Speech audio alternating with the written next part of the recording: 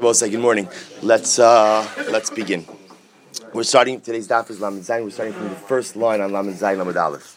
So it says the Gemara Uminayin Sheba'ana. So if you remember again, the Mishnah. Our shir this morning is sponsored by Alan and Sumairowitz for the commemoration of the yard site of Mindel funeral Sue's mother, Mindel Bas Shlomo Todris, and we hope that in the merit of our Talmud Torah, her neshama will have an aliyah. And thank you for the sponsorship. Okay, so remember, we're picking up, first of all, a very special thank you to Ari, of course, for the breakfast and for the coffee, so you know that it's an avoda to produce this coffee, and Baruch Hashem, we're up to a second. Ari, do we have plans for the third coffee? It's going to come down from Shemayim. I thought it's machlokes, no? About the third coffee? No, that's really a special thank you to Ari for always providing us with such good physical nourishment for the morning. I don't know if it's healthy, but at least it's good. Okay, so we begin top of Daf Lamed Zayin Aleph. So if you remember again, the previous Mishnah spoke about the vidui, the confession of the Kohen Gadol on Yom Kippur. So now the Gemara is talking about the idea, or the Mishnah says, "V'kach haya omer." This is what the Kohen Gadol used to say, "Ana Hashem avisi pashati chatasi." So in yesterday's Daf, we already spoke about the order of the Mishnah, because the Mishnah has it. Remember, an avon is an intentional or willful aveira. A pesha is a rebellious aveira. A chatos is a shogeg aveira, unintentional. So already saw yesterday in the Gemara that there's a man damru who holds that the order is actually switched, that in reality it's chatos, avon, and pesha. But be that as it may, the Gemara begins on top of Lamed Zayin by saying uminayin sheba'ana. How do we know that lemaisa, the Kohen Gadol uses the lashon of ana? Ana means please. Now, what exactly please means in the context of vidui, what exactly we're asking for, Rav Soloveitchik has an extensive discussion about this, and Rav explains that the honor is, please HaKadosh Baruch Hu, hear me out. Because ultimately, again, really one would think that after the commission of sin, one has abdicated or lost their ability to be heard by HaKadosh Baruch Hu. So the Kohen Gadol says, "Ana, please HaKadosh Baruch Hu, hear me out, listen to me, and allow me another chance." So how do we know that? How do we know that the vidui has honor in it? Ne'emar kan kapara v'ne'emar lahalon b'choriv kapara. So the Torah uses over here by Yom Kippur the lashon of kapara atonement, and the Torah uses the lashon by Har Sinai of kapara as well. If you look at Rashi, ne'emar kapara b'choriv v'maaseh egel. So this is again after the sin of the golden calf. Moshe Rabbeinu says to Klal Yisrael, "I will daven to HaKadosh Baruch Hu, and maybe I will be able to atone for you." So you find the word kapara by Yom Kippur and by Chet Egel. Ma lahalan ba'ana, just like by the Chet Egel. Moshe Rabbeinu uses the lashon of ana. Look at Rashi. Ma lahalan ba'ana. Ana chata ha'am hazeh. Afkan be'ana. So to by Yom Kippur we go ahead and use the word ana. So essentially what the Gemara is doing is making a gzeir shava between Yom Kippur and Chet Egel, and to say that just as Moshe Rabbeinu supplicated before the Ribono Shalom with the lashon of ana, so to the Kohen Gadol use lashon of ana by Yom Kippur as well. So the Gemara goes on, Afkan ana uminayin shebeshem. So remember, the Kohen Gadol doesn't just say ana; he says ana Hashem. So where do we know that he uses the name of HaKadosh Baruch Hu? Ne'emar kan kapara. It says over here by Yom Kippur kapara. V'ne'emra be'egla arufa kapara. And it says by egla arufa. I also remember again egla arufa. We actually spoke about this in our afternoon shir yesterday. Egla arufa is the interesting case where the Torah brings down the idea that if you find a person murdered in between two cities, and you don't know who murdered the individual, you measure the closest city to the corpse. The elders of that city come out. They go to a dry riverbed. They decapitate a calf. The elders go ahead and wash their hands over the decapitated calf, and they say, "Yadenu lo shafchu dam zeh." Our hands have not spilled this blood. So the Gemara says, it says by egla arufa. So it says by Yom Kippur kapara, and it says by egla arufa kapara. Look at Rashi, by egla arufa.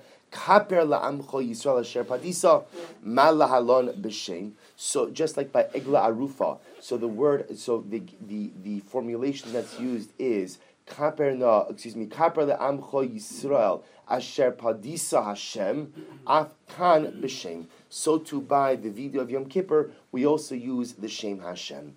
Amar Abaye. So we'll say, so essentially what we're doing over here is Yom Kippur has a two-directional Gzeir Shava. It has a Gzeir Shava to Har Sinai and a Gzeir Shava to Egla Arufa. The Gzeir Shava to Har Sinai is what allows us to understand that we use the lashon of ana, and the Gzeir Shava to Egla Arufa teaches us Shem Hashem. So the Gemara says, Amar Abaye, Bishlama chorev me'egla arufa lo yolef. So here's what's interesting. So now essentially what we have is we have kind of Yom Kippur in the middle, and going in one direction, kapara to Har Sinai Chet Egel, and kapara to Egla Arufa. So the Gemara says, Bishlama chorev me'egla arufa lo yolef, my dehava hava. So also I understand that you can't go ahead and say that maybe by Chet Egel, Moshe Rabbeinu also used Shem Hashem, and we can go ahead and learn that out from Egla Arufa. Why? Because you can't go ahead and learn out Chet Egel from another event. Why? My dahava hava. My dahava hava means what happened, meaning Moshe Rabbeinu did what he did. You can't learn out what Moshe Rabbeinu did or did not do from another episode in the Torah, because what Moshe Rabbeinu did is explicitly written in the Torah. However, Ela Egla Arufa Telef Mechorev. But why don't we learn out Egla Arufa from Har Sinai? Literally, Chorev is Har Sinai, but it means over here Chet Egel, and say that Lemaisa, you should have to say Ana by Egla Arufa as well, just like they did by Chet Egel. So the Gemara says, V'chitema hachinami. Maybe you'll say Einachinami. That maybe by Egla Arufa you should, the Zekanim, the elders who come out, should use the word Ana in their confession. But that's not true. V'hatana, we learn, HaKohanim Omrim, Kaper la'amcha Yisrael. The formulation of the Kohanim is explicit, that the Kohanim say, atone for your nation of Israel. V'ilu ba'ana lo ka'amar. And yet what? They don't say Ana. Despite the fact that, what Rabbi was saying? Despite the fact that you could have made a Gzeir Shava of kapara from Egla Arufa, or kaper, from Egla Arufa to what? To Chet Egel, and would have told us that we should use the formulation of Ana. But yet we clearly see that they don't use the word Ana, to which the Gemara says, Kasha. It's a good question. Fine, weiter. V'hein onin achra.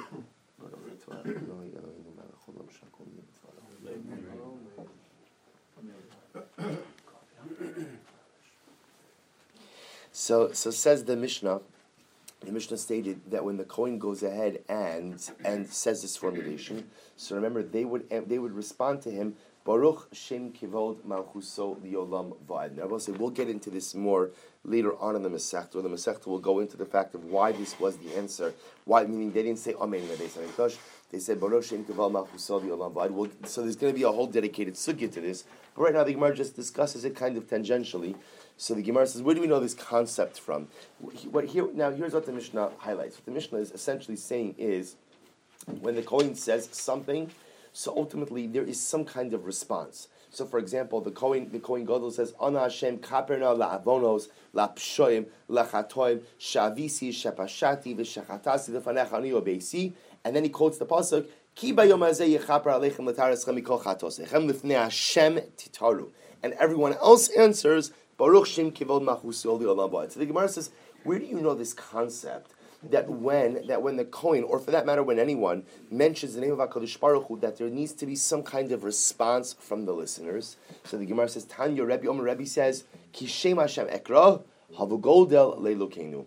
It's based on the pasuk of Moshe that Moshe Rabbeinu says, when I go ahead and call out the name of God, Havu Goldel Leilokenu, you should give, or you should ascribe greatness to our God. What does that mean? Amar lahem Moshe liYisrael. Moshe, when he says to Klal Yisrael, B'sha'ah shani maskir shmo shel HaKadosh Baruch Hu, when I mention the name of God, atem you havu goda leilokenu. So meaning the way that Rebbe understands the pasuk over here is Moshe is making a two-part statement. When I say the name of God, you listeners havu goda leilokenu. When the Jew hears the name of HaKadosh Baruch Hu mentioned, then what? The Jew is moved to respond. The Jew cannot just listen passively to the name of HaKadosh Baruch Hu. He has to respond in some way.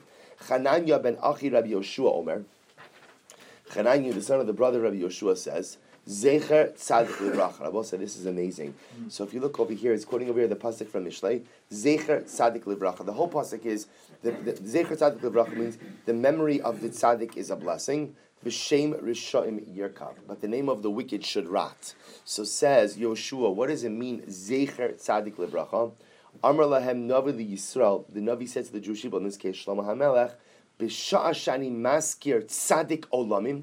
When I mention the eternal righteous one, which is who? Which is the Ribono Shel Olam, Atem Tenu Bracha. I will say, what's fascinating about this is we always assume that this pasuk is talking about who?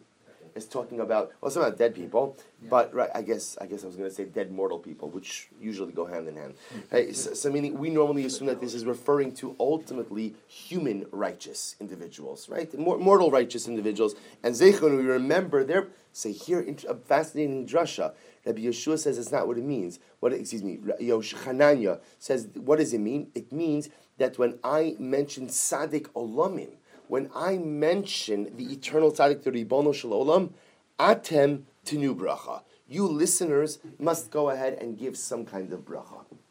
This was the makar ultimately for the fact that whenever there was a mentioning of the Shem Hashem in the Beis Hamikdash, the response always was Baruch Shem Kivod Malchuso Liolam Va'ed, and it's based on this idea both from Moshe Rabbeinu and Shlomo HaMelech that whenever there is a recitation or an articulation of the Ribono Shel Olam's name, there must be some kind of response from the listener. We use this pasuk for a lot of things for responsivity. Is that a word? It is now. Good, excellent. Somebody taking these down, by the way? Somebody writing down these words? Joyceist, responsivity, glossary. It should be a daf yomi. We could sell this. We could do this. Okay. Does that account for both Amen and Baruch Hu, Baruch Shemo? Well, we'll see. We'll get into later on sugi as to where we went from Baruch Shem Kival Malchuso, the Olam Va'ed, to Amen and Baruch Hu, Baruch Shemo. We'll get to that later. New Mishnah.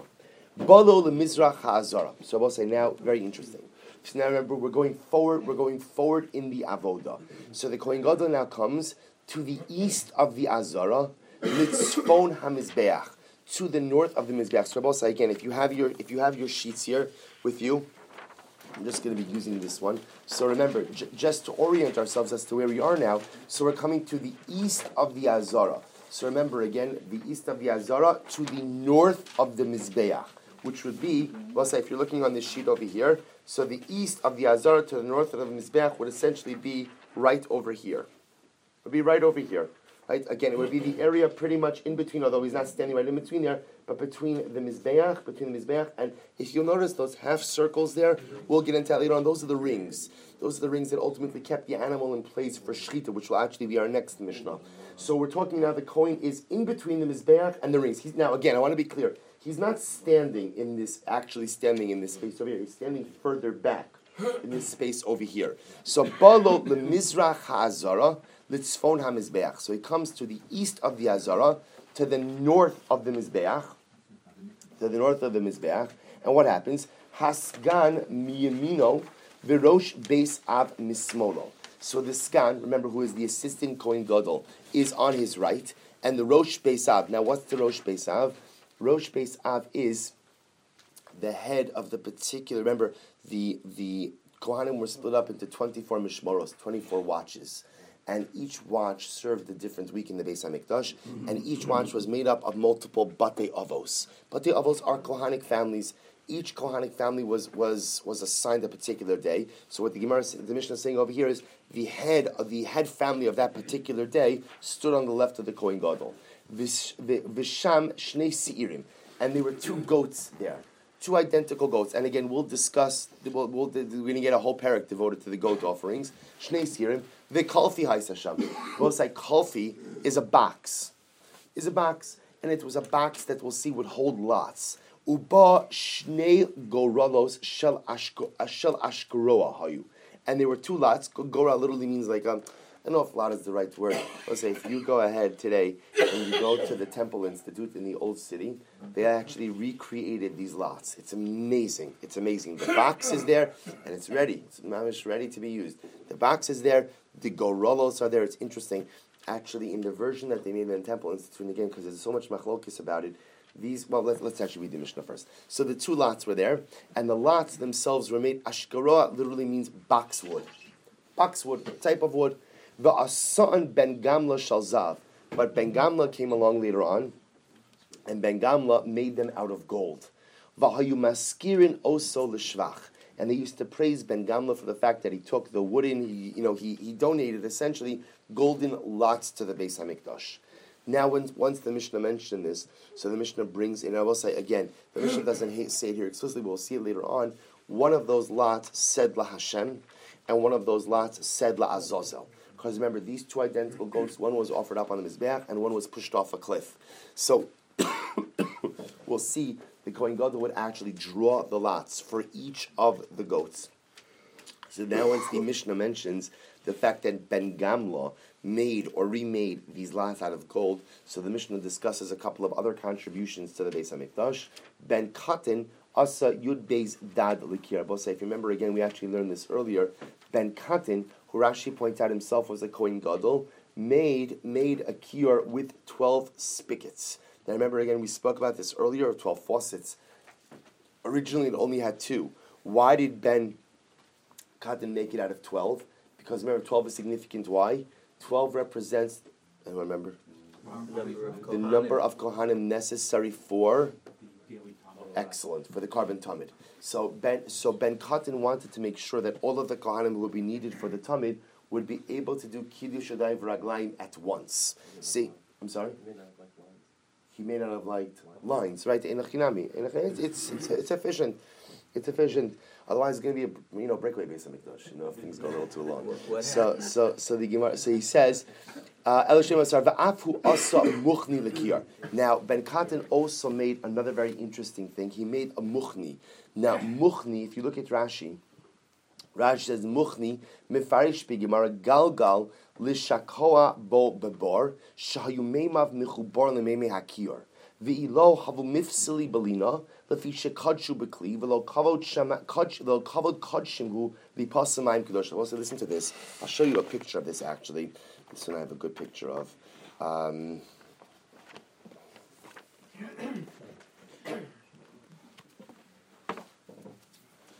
Here is the kiyur. Yeah, that's right. That's right. Oh, wow. Right? So now here is the kiyur. And you can see over here the 12 spigots of Ben Katan. Now here's the issue. The issue is that the kiyur is considered to be a kli sharis. It's considered to be a sanctified utensil. Anything that goes into a kli sharis cannot sit overnight. If it sits, anything, and this doesn't matter what it is, doesn't matter if it's flour, it doesn't matter if it's wine. If it sits in it overnight, it becomes pasul belina. Lina means sitting overnight. So Ben Katan had this interesting idea that what did he do? He contracted essentially like a pulley system. It's literally called a windlass. A windlass.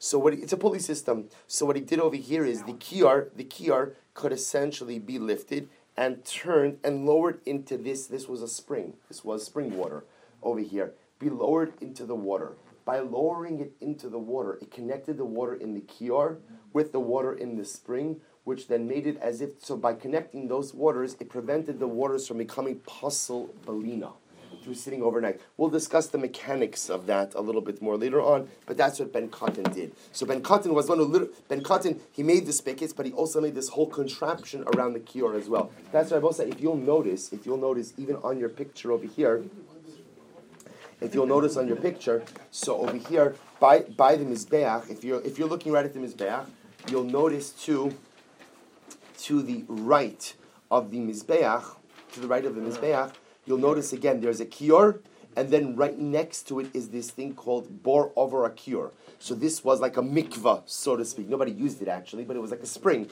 So that's what the kiyur was ultimately lowered into. So the Gemara goes on. I'm sorry? The point was so you didn't have to empty out the kiyur. Correct. You don't have to empty out and refill the kiyur every single day. So the Gemara goes weiter. The Gemara says, Munvaz. Now we'll say, Munvaz HaMelech. What did Munvaz do? Now, King Munvaz, there's a lot of historical debate as to who exactly King Munvaz was. So some say he was actually one of the Chashmonai kings, which is interesting. Others say he wasn't a Chashmonai king, but rather he in fact was a grandson of Herod. He's a grandson of Herod. There are other historical accounts where there's a lot of ambiguity surrounding him. What we know is he was a good guy. So the Mishnah says, Munvaz Hamelech Hayose Kol Yodos Hakelim Shel Yom Kippurim Shel Zav. Munvaz took all of the utensils of Yom Kippur and he made them. He coated them with gold. Helani Imo, Helani Amakar. I will say, Helani, his mother, is also, again, obviously the same historical ambiguity that surrounds Munvaz surrounds his mother. His mother is mentioned a number of times throughout Shas, most notably that the Tamdi Chachamim of the generation would go to visit his mother on Sukkos. Right? There was a whole discussion about Helani Amalka. The Gemara has a whole discussion about women being obligated in Sukkah, and they called it Heleni Amalka, used to stay in the sukkah. So his mother, they were very righteous people. So his mother Heleni, listen to this. Asisa nivreshes shel zahav al pesach heichal. Menachem, I don't know if you have a picture of this in any of your books. I don't have a picture of this in my Gemara. So she made nivreshes shel zahav. If you look at Rashi, he translates it as menorah. Now, menorah here doesn't mean a menorah, but rather it means almost like a chandelier. She made like a chandelier for the entranceway of the Beis Hamikdash. The domino, the sefer, the kabel, nivrashada. So listen to this. We're going to see, but what's interesting about this chandelier is it was illuminated by the sunlight. We'll see exactly how this worked. So we'll see. Nivreshes could really mean one of two things. It could mean an actual like chandelier that was suspended by the entranceway. Rashi says of the Heichal, or the Gemara Mishnah says of the Heichal, or what we'll actually see is it could actually mean a gold plate that was put across the entrance of the Heichal. We'll see why either one could work. Va'afi asasa tavla shel zav. She also made another golden plate. Sheparshas sota ksuva aleha. That Parsha Sota was written on. Now again, also remember, we know the Isha Sota is someone who's suspected of adultery. So there's an entire process. There's an entire process that she has to undergo.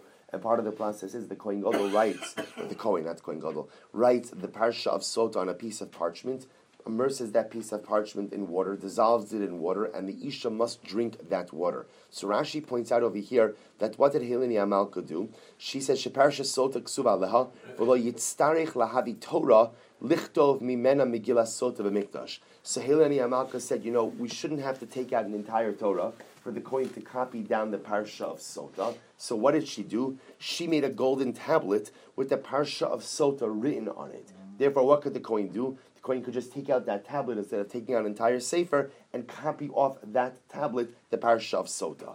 The Mishnah ends off by saying, Nikanor asa'u nisim ladal sosav v'hayu maskirin oson l'shvach. Nikanor Abasa, who we will discuss, Nikanor had miracles that occurred to the doors that he donated to the Beis Hamikdash, and they used to remember him in a very praiseworthy fashion. We'll get to his story tomorrow. Says the Gemara. So everybody was lishvach. Yeah. Right. This is plural, right? Correct. Okay. So the Gemara says the following. So the Gemara says like this. Now going back to the original statement in the Mishnah, where the Mishnah said that the Kohen came to the east of the Azara, to the north of the Mizbeach. Now, the way the Gemara actually understands that is, what it actually means is north of the Mizbeach, which means, Michlal, the Mizbeach lav b'tzafon koi, that the Mizbeach was not in the northern part of the Beis Hamikdash at all. Also, when we say northern part, what we mean over here is the following. If you imagine, a line that goes across really from what we'll say from east to west, so then what we would say is, that the Mizbeach was not at all on the northern side of that line. It was only fully on the southern side of that line. So whose opinion does this reflect? Money. Rabbi Lezer ben Yosihi. Rabbi Lezer ben Yehuda. Ben Yaakov? Yaakov? Okay, Rabbi Lezer ben Yaakov, thank you. So Rabbi Lezer ben Yaakov, this Sanya, Safona lifnei Hashem. The Pasuk says that it will be in the north before Hashem. And the Gemara darshans, Sheyehei Tzafon Kula Panui. Div Rabbi Lezer ben Yaakov. Rabbi Lezer ben Yaakov's opinion of say is that the north must be totally empty of a Mizbeach. In fact, if you look at your picture, you can actually see that it's arranged this way, because if you look over here, you can draw a direct line. I mean, this is not drawn exactly to scale, but but it's pretty close. But if you can imagine, if you were to draw your line, remember, you have Mizrach and this is Mizrach, this is Ma'arav. So you have east, you have west. If you were to draw your line straight across from Mizrach to Ma'arav, you will notice again that the Mizbeach is totally on the southern side and not really on the northern side. So the Gemara says that's reflective of the view of Rebbe Lezer ben Yaakov. So the Gemara says, but 1 second, but if that's the case, V'ha Reisha Rebbe Lezer ben Reb Shimon. So the Reisha, I will say what the Gemara calls the Reisha is the previous Mishnah. Now, if you remember again, the previous Mishnah was speaking about the fact that the Kohen came to his par and he would stand bein ha'ulam v'la mizbeach. He would stand in between the ulam and the mizbeach, in between the antechamber and the mizbeach. Now, again, here's the issue. Based on what we just said before, if he's standing between the ulam and the mizbeach, So that would mean ultimately again that the Mizbeach is opposite the Ulam as well. Because remember, we know he's not standing directly. When we say Bein HaUlam Mizbeach, he's not standing in the middle of the Ulam, but we know he's standing over here. And yet it says that what? That it's still opposite the Mizbeach, which would mean what? That the Mizbeach would seem to extend into the northern part of the Mikdash, to which the Gemara says it's not a kasha. Why? Kulu Rabbi Elazar ben Yaakov, Vitani bebein ha'ulam lemizbeach. Rather, what it actually means is that the Kohen was actually standing northwest of the Mizbeach. I will say where the Kohen was actually standing with his cow, with his ox, was actually over here. Was actually right by these steps. So it's opposite the Ulam, but not the entranceway of the Ulam. See, he was standing again towards the northern part of the steps, opposite of the Mizbeach, but not actually corresponding to the Mizbeach. Meaning the area that he was standing was already past the Mizbeach because it was already in the northern part. That's what it means, Bein HaUlam. So if you can imagine these steps over here, Bein HaUlam LeMizbeach. But the Mizbeach was not actually opposite him, he was actually northwest of the Mizbeach. So the Gemara goes weiter.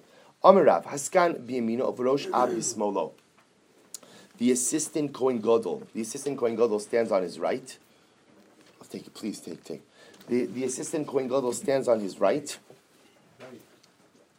The assistant Kohen Gadol stands on his right, and the Rosh Beis Av is on his left. So the Gemara says, Amar Rav Yehuda, Hamahalech liyamin Rabo, Harei Zebor. If somebody walks on the right side of his Rebbe, he's a bor. Now we'll say, what does a bor mean? So it's one of those interesting words. It means a bor, right? Same English and Hebrew. He's empty. Bar literally means a pit. He's empty. He's an empty individual. Look at Rashi. Rashi says, "V'harei zebor afilu b'derech eretz eino baki." I will say it's interesting over here. When do you call a person a bor? You see, if somebody doesn't know Torah, we call him an ama oretz. But we assume that even if somebody doesn't know Torah, a person still has a basic understanding of derech eretz, right? So if somebody doesn't know Torah, doesn't know derech eretz, that's a bor. So to walk on the right side of your Rebbe, which clearly Gemara understands is a terrible sign of disrespect, that's a bar. But the Gemara says, 1 second, Tanan hasgan biyamino v'rosh beis av bismolo. But 1 second. But the Mishnah explicitly says that where is the skan Kohen Gadol? Where is the assistant Kohen Gadol standing? Standing on the right of the Kohen Gadol. Now again, also remember when we speak about the idea of Rabbo, so of course actually what the Gemara is quoting, or Rabbi Yehuda is quoting, is Mamish your Rebbe.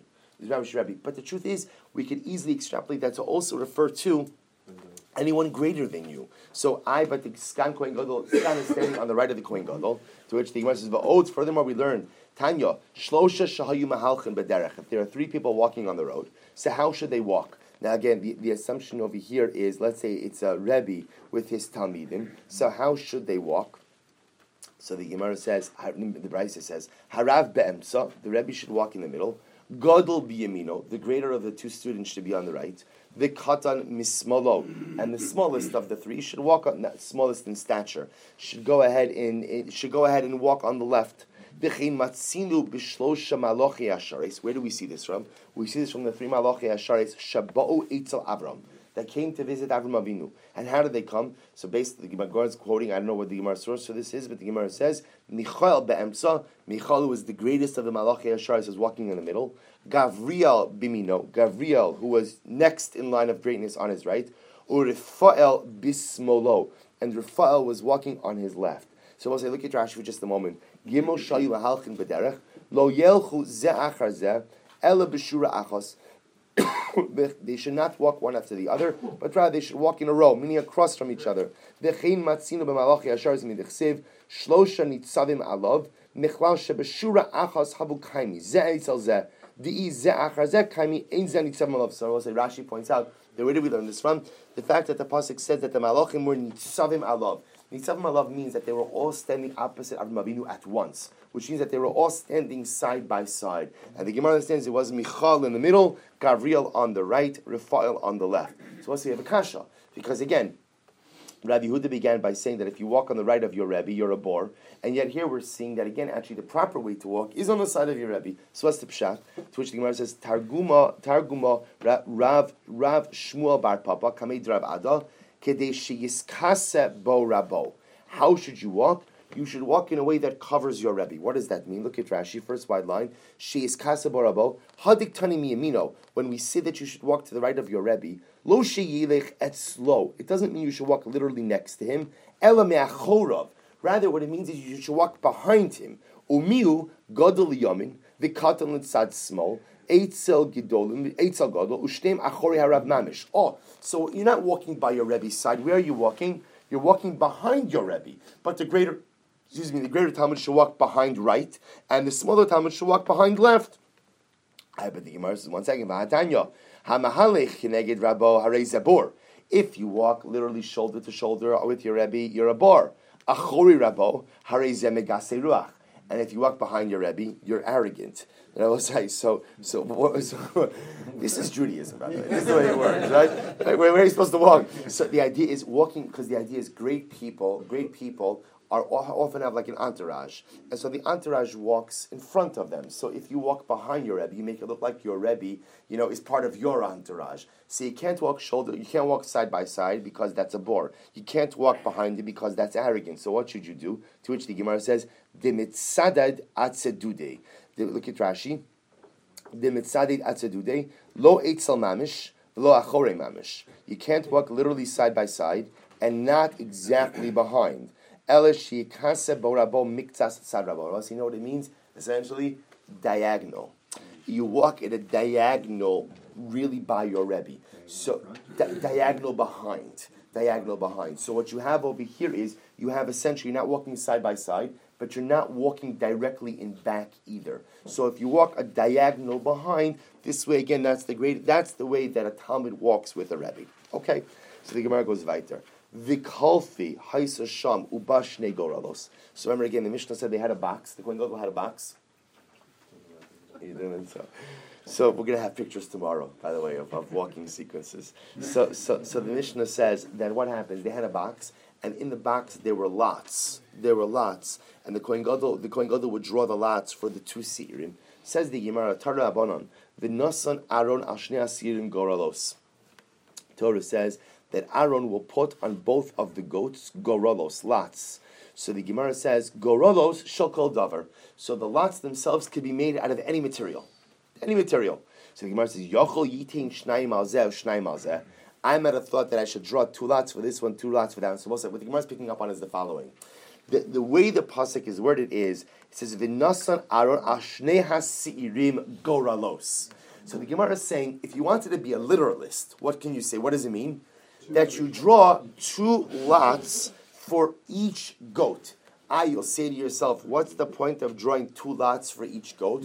What that essentially would do is you would draw 2 lots. So let's say again, obviously if each lot comes out la Hashem or each lot comes out la Azazel, that's easy. What happens if you're drawing 2 lots and one comes out la Hashem, one comes out la Azazel? What do you do in that case?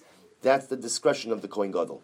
But maybe the Gzeres HaKosov is, you're actually supposed to draw 2 lots for each animal. Talmud Lomar, Goral Echad La Hashem, V'Goral Echad La Azazel. Therefore the Pasuk goes back and says, 1 lot for Hashem, 1 lot for Azazel. Ein kan l'shem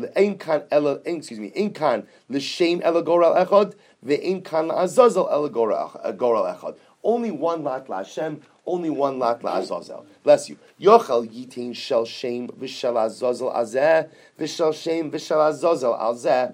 I might have thought maybe, again, but we still have the plural goralos. Maybe it means 1 gora la Hashem for this one, 1 gora la Azazel for this one, and 1 gora la Hashem for this one, 1 gora la Azazel for this one. And then again, it comes back to the discretion of the Kohen Gadol to choose what he wants, which one for which. Talmud Lomar, goral echad la Hashem. In kan Hashem ela echad, ve'in kan la Azazel ela echad. Im kain, ma Talmud Lomar goralos. So it's like, what the Gemara now is saying is, okay, so what's going on over here? Because the text itself is confusing. Because on one hand it says, v'nasan Aaron al shnei hasi'irim goralos, which again, literally means that each goat should get goralos. That each goat should really get lots, plural. But yet the pasuk itself says, Goral echad la Hashem, v'goral echad la Azazel. So how do I reconcile those 2 things? So actually I should say it differently. So now that we established that there's only going to be 1 lot drawn per animal, so the question we have to ask ourselves is what?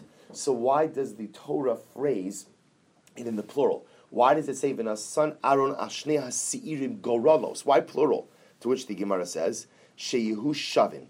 The idea is that the lots themselves must be exactly identical. Shelo ya'aseh echad shel zav echad shel kasav. Echad gadol ve'echad katan. You can't make one of them out of gold and one of them out of silver, or one of them large, one of them small. They have to be exactly the same. So essentially what the Gemara says now is the plural, or the plurality. Plurality. 2 in 1 day, by the way. Right? The plurality of the pasuk ultimately highlights the idea that the two lots have to be the same, but it's only one lot per animal. To which the Gemara goes on and says, Goralos shall call davar. So remember, the Brisa said before that the lot itself could be made out of any material. Pshita. That's obvious. To which the Gemara says, Lo tzricha lichidisanya. No, it's necessary for the following idea. Lefi shematzinu b'tzitz shashem kasuv alav v'hu shalzav. Also, remember, the only other thing in the Beis HaMikdash we have that has the name of God written on it is the tzitz. And the tzitz, remember, that's the forehead plate of the Kohen Gadol, and the tzitz must be made of gold. I might have thought, Yachol Af Zekein, I might have thought that since Rabbosai, the Goral, at least one of them, has the name of Hashem written on it, they should also have to be made of gold. Therefore, Talmud Lomar, Goral. Riba shel Zayis, Riba shel Ogos, Riba shel Eshkaroa. So Rabbosai, therefore, again, it says Goral more than once to teach us what? You can make these lots out of anything you want, as long as they're the same. So you have full discretion as to what you make it out of, but whatever you choose for one, the other must be identical. Ben Katin Asa Shneim Asar Dad Likior. So Ben Katin, remember, made 12 spigots for the tzkior, for the sink, for Kiddush Nayim Raglayim. Tana Kidesh Shneim Asar Echav Hakohanim Ha'oskin B'Tamin Mikach Yinei Raglayim B'Vasachas. Why did he do this? In order that the 12 Kohanim who are part of the avodah for the carbon tamin should be able to do their kiddush v'raglayim at once. Tana, shachris b'miluo mekadesh shachris in the morning b'miluo when the kior itself was filled with water. B'miluo mekadesh yada v'raglav mina elyon. They would go ahead and do kiddush v'raglayim from the upper spigot. So apparently, what the Gemara is quoting over here, and we'll actually discuss this more later on, is there were two sets of spigots. There were higher spigots and lower spigots. So in the morning, when the kior was full, they would use the upper spigots. In the evening, arvis biridaso, they kail each other vraglav minatachton. Became evening already when what? When much of the water was already used up, they would use the lower set of spigots. Okay. Yeah, but it says here that this is referring back to the one where it says originally they had 1 and 2, right? So we'll see later on. That in fact it seems to be even by Ben Cotton's one, they also had 2 sets of spigots. Okay, because in the picture you showed just the 12. It only is 12, right? So actually there were 24. Cool. We'll see it later on in the Gemara. How could they fill it out? I'm sorry? From the top. Yeah. Fill it from the top. Well, that pulley dropped it down. Good.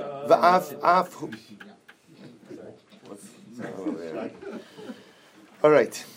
Va'af hu asa muchni lekiyar. So we'll say again. So just to finish off that sugya, again, as Hillel mentioned, Parshat Pshat and that sugya is that it's referring to the pre-Ben Katan Kior. In which case, again, the two, because that one had 2 spigots, in which case there was one on top and one below. We'll see again what happened with the Ben Cotton Kior. Because again, as mentioned, the picture that I showed you only had 1 set of 12 spigots, and those were along the bottom, which of course would then alleviate this entire issue as well. Because obviously after the bottom, even as the day goes on, you'll still be able to do Kiddush Raglayim from it, but we'll see if Ben Cotton had upper spigots as well. We'll discuss that later. So the Gemara goes weiter. The Gemara says, "Va'afu asa muchni lekiyar." So remember again, he also made a muchni. So the Gemara says, "My muchni amra bai gilgila dali mashkale." It was a wheel or a windlass that allowed the kiyar to be lowered down into that bar, into that pit of water, that mikvah of water, which again, as we mentioned before when we explained the Mishnah, prevented the water in the kiyar from being disqualified through lina. Munvaz, I'm just not explaining it again because we did it in the Mishnah. Munvaz hamelech asa kol yodos hakelim. Remember again, the Mishnah said that Munvaz made all of the utensils of Yom Kippur. He made them of gold. He coated them with gold. So says the Gemara. Na'avdinu l'dido dezav. So the Gemara says actually an interesting idea. The Gemara says, all right, Munvaz, that's very nice, but why couldn't you make all of the kelim out of gold? Meaning, why are you just making the handles? If you're already doing the handles, why not coat the entire kli in gold as well? To which the Gemara says, Amar Abaye biyados sakinin.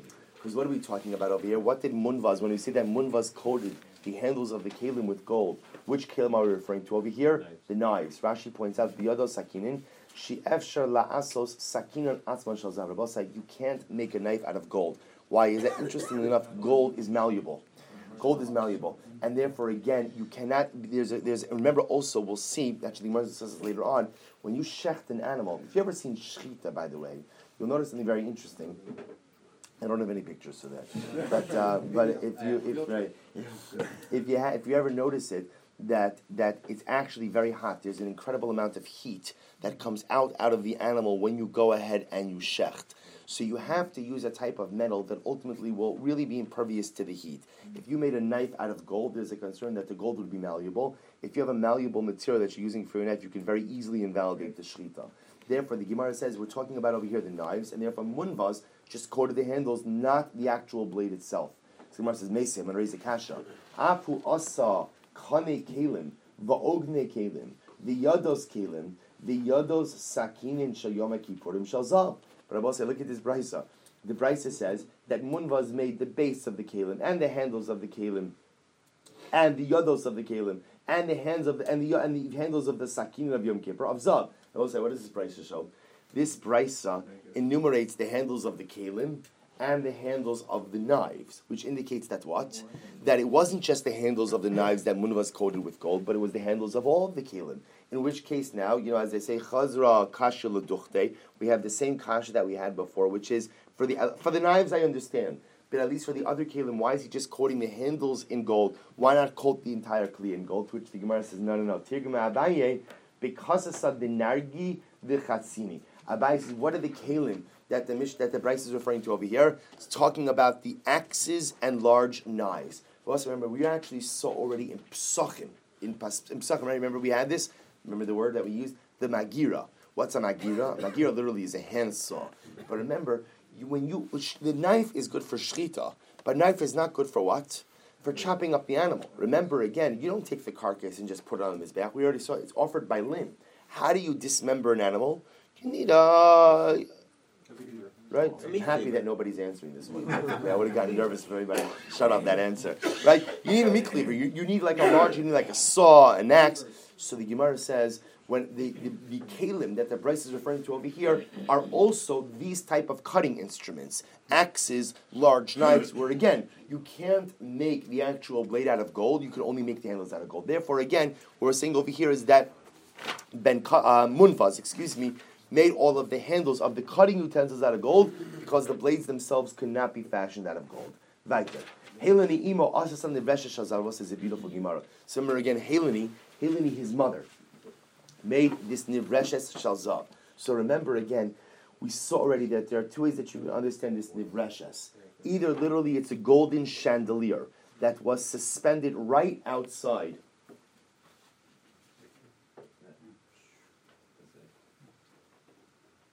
No. No, I'll tell you why. This is the inside of the ulam. It's outside of the ulam. It's quoting on the bottom.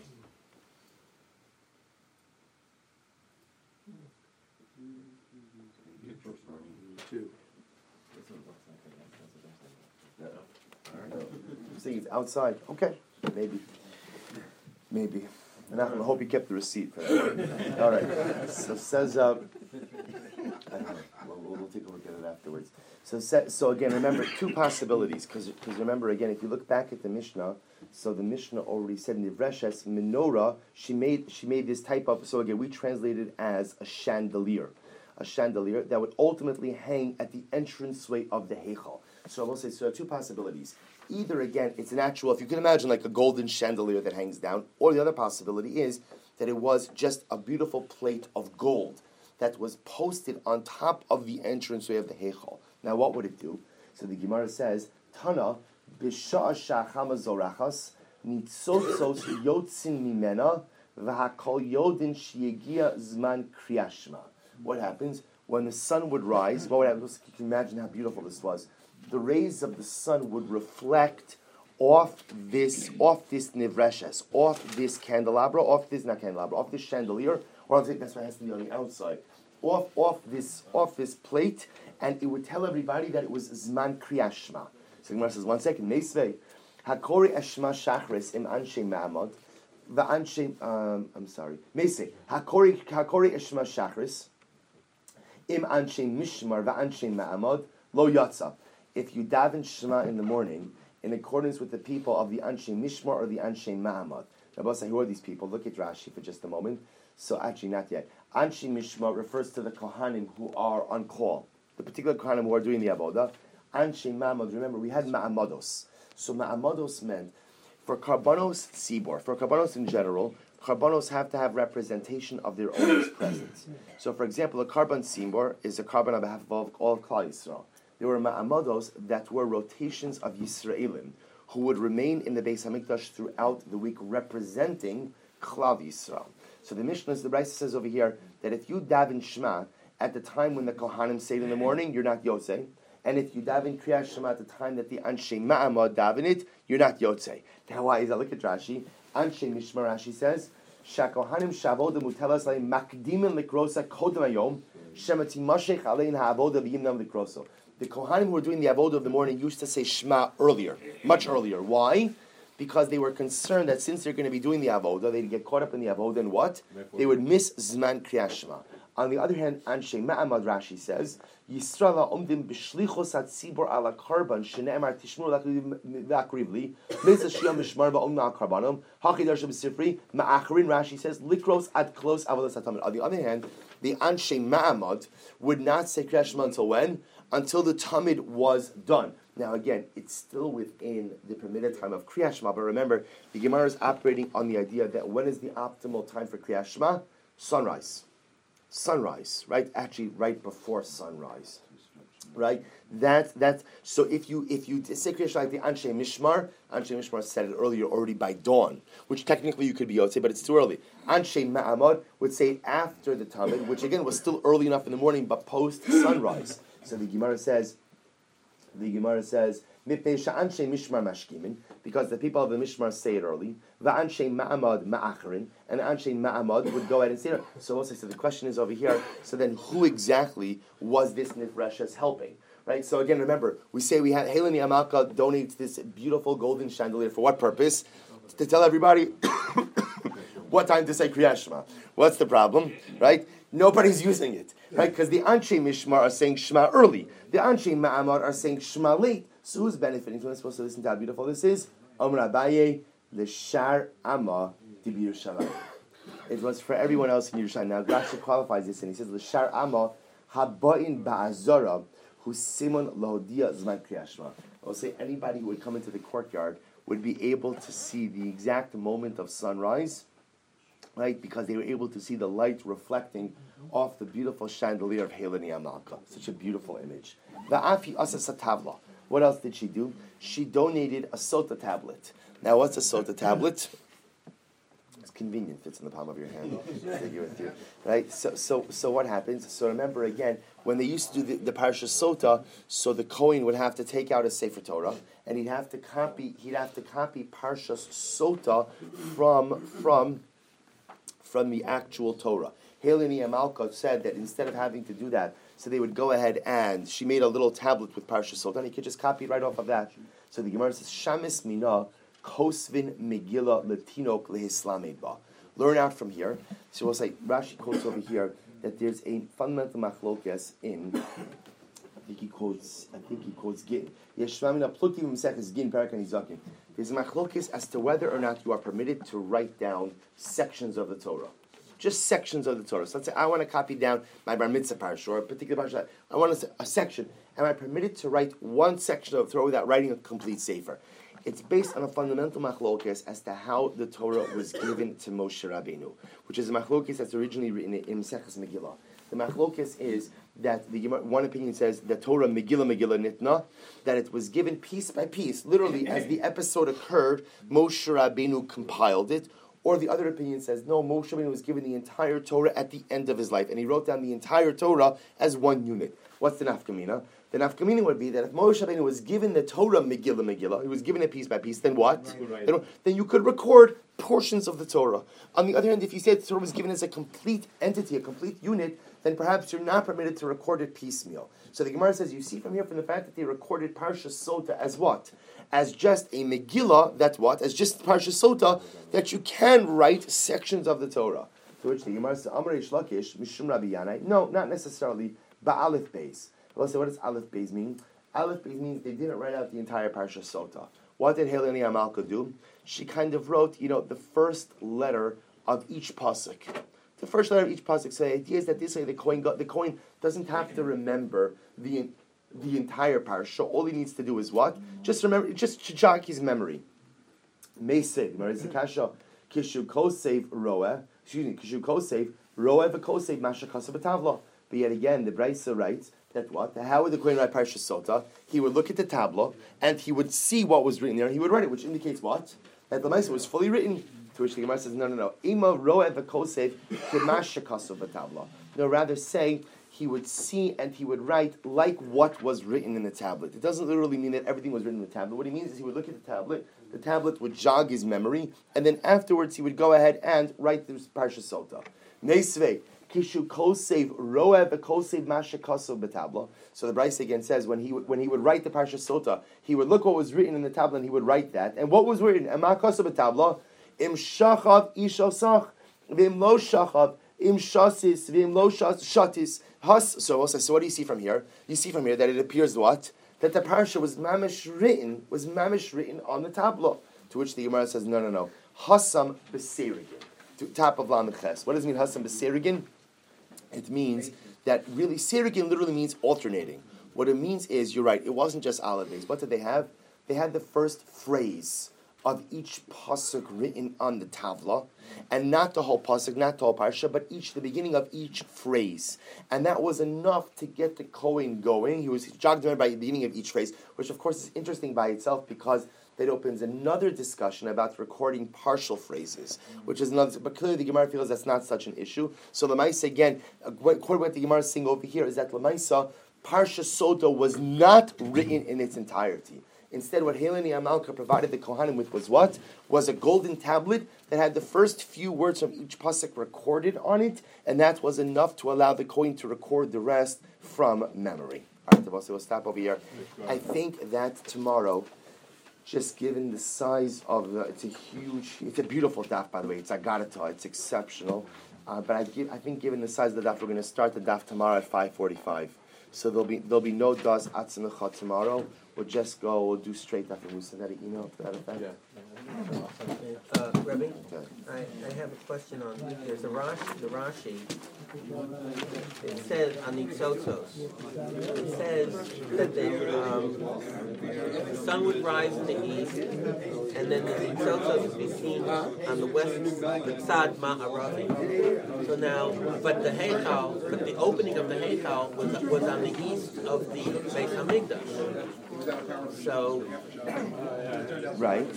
So, but Rashi says, but he says, throw in the Tzad Ma'aravi. So here. Tzad Ma'aravi. Oh, okay. So you mean the menorah would be here. Sunrise is here. Right. Sunrise is here. It's right on the opening of the Heichal. Shines down right on here. Beams come out. Oh, okay. So the people. Okay. So we're talking about that the people in Yerushalayim will be looking to the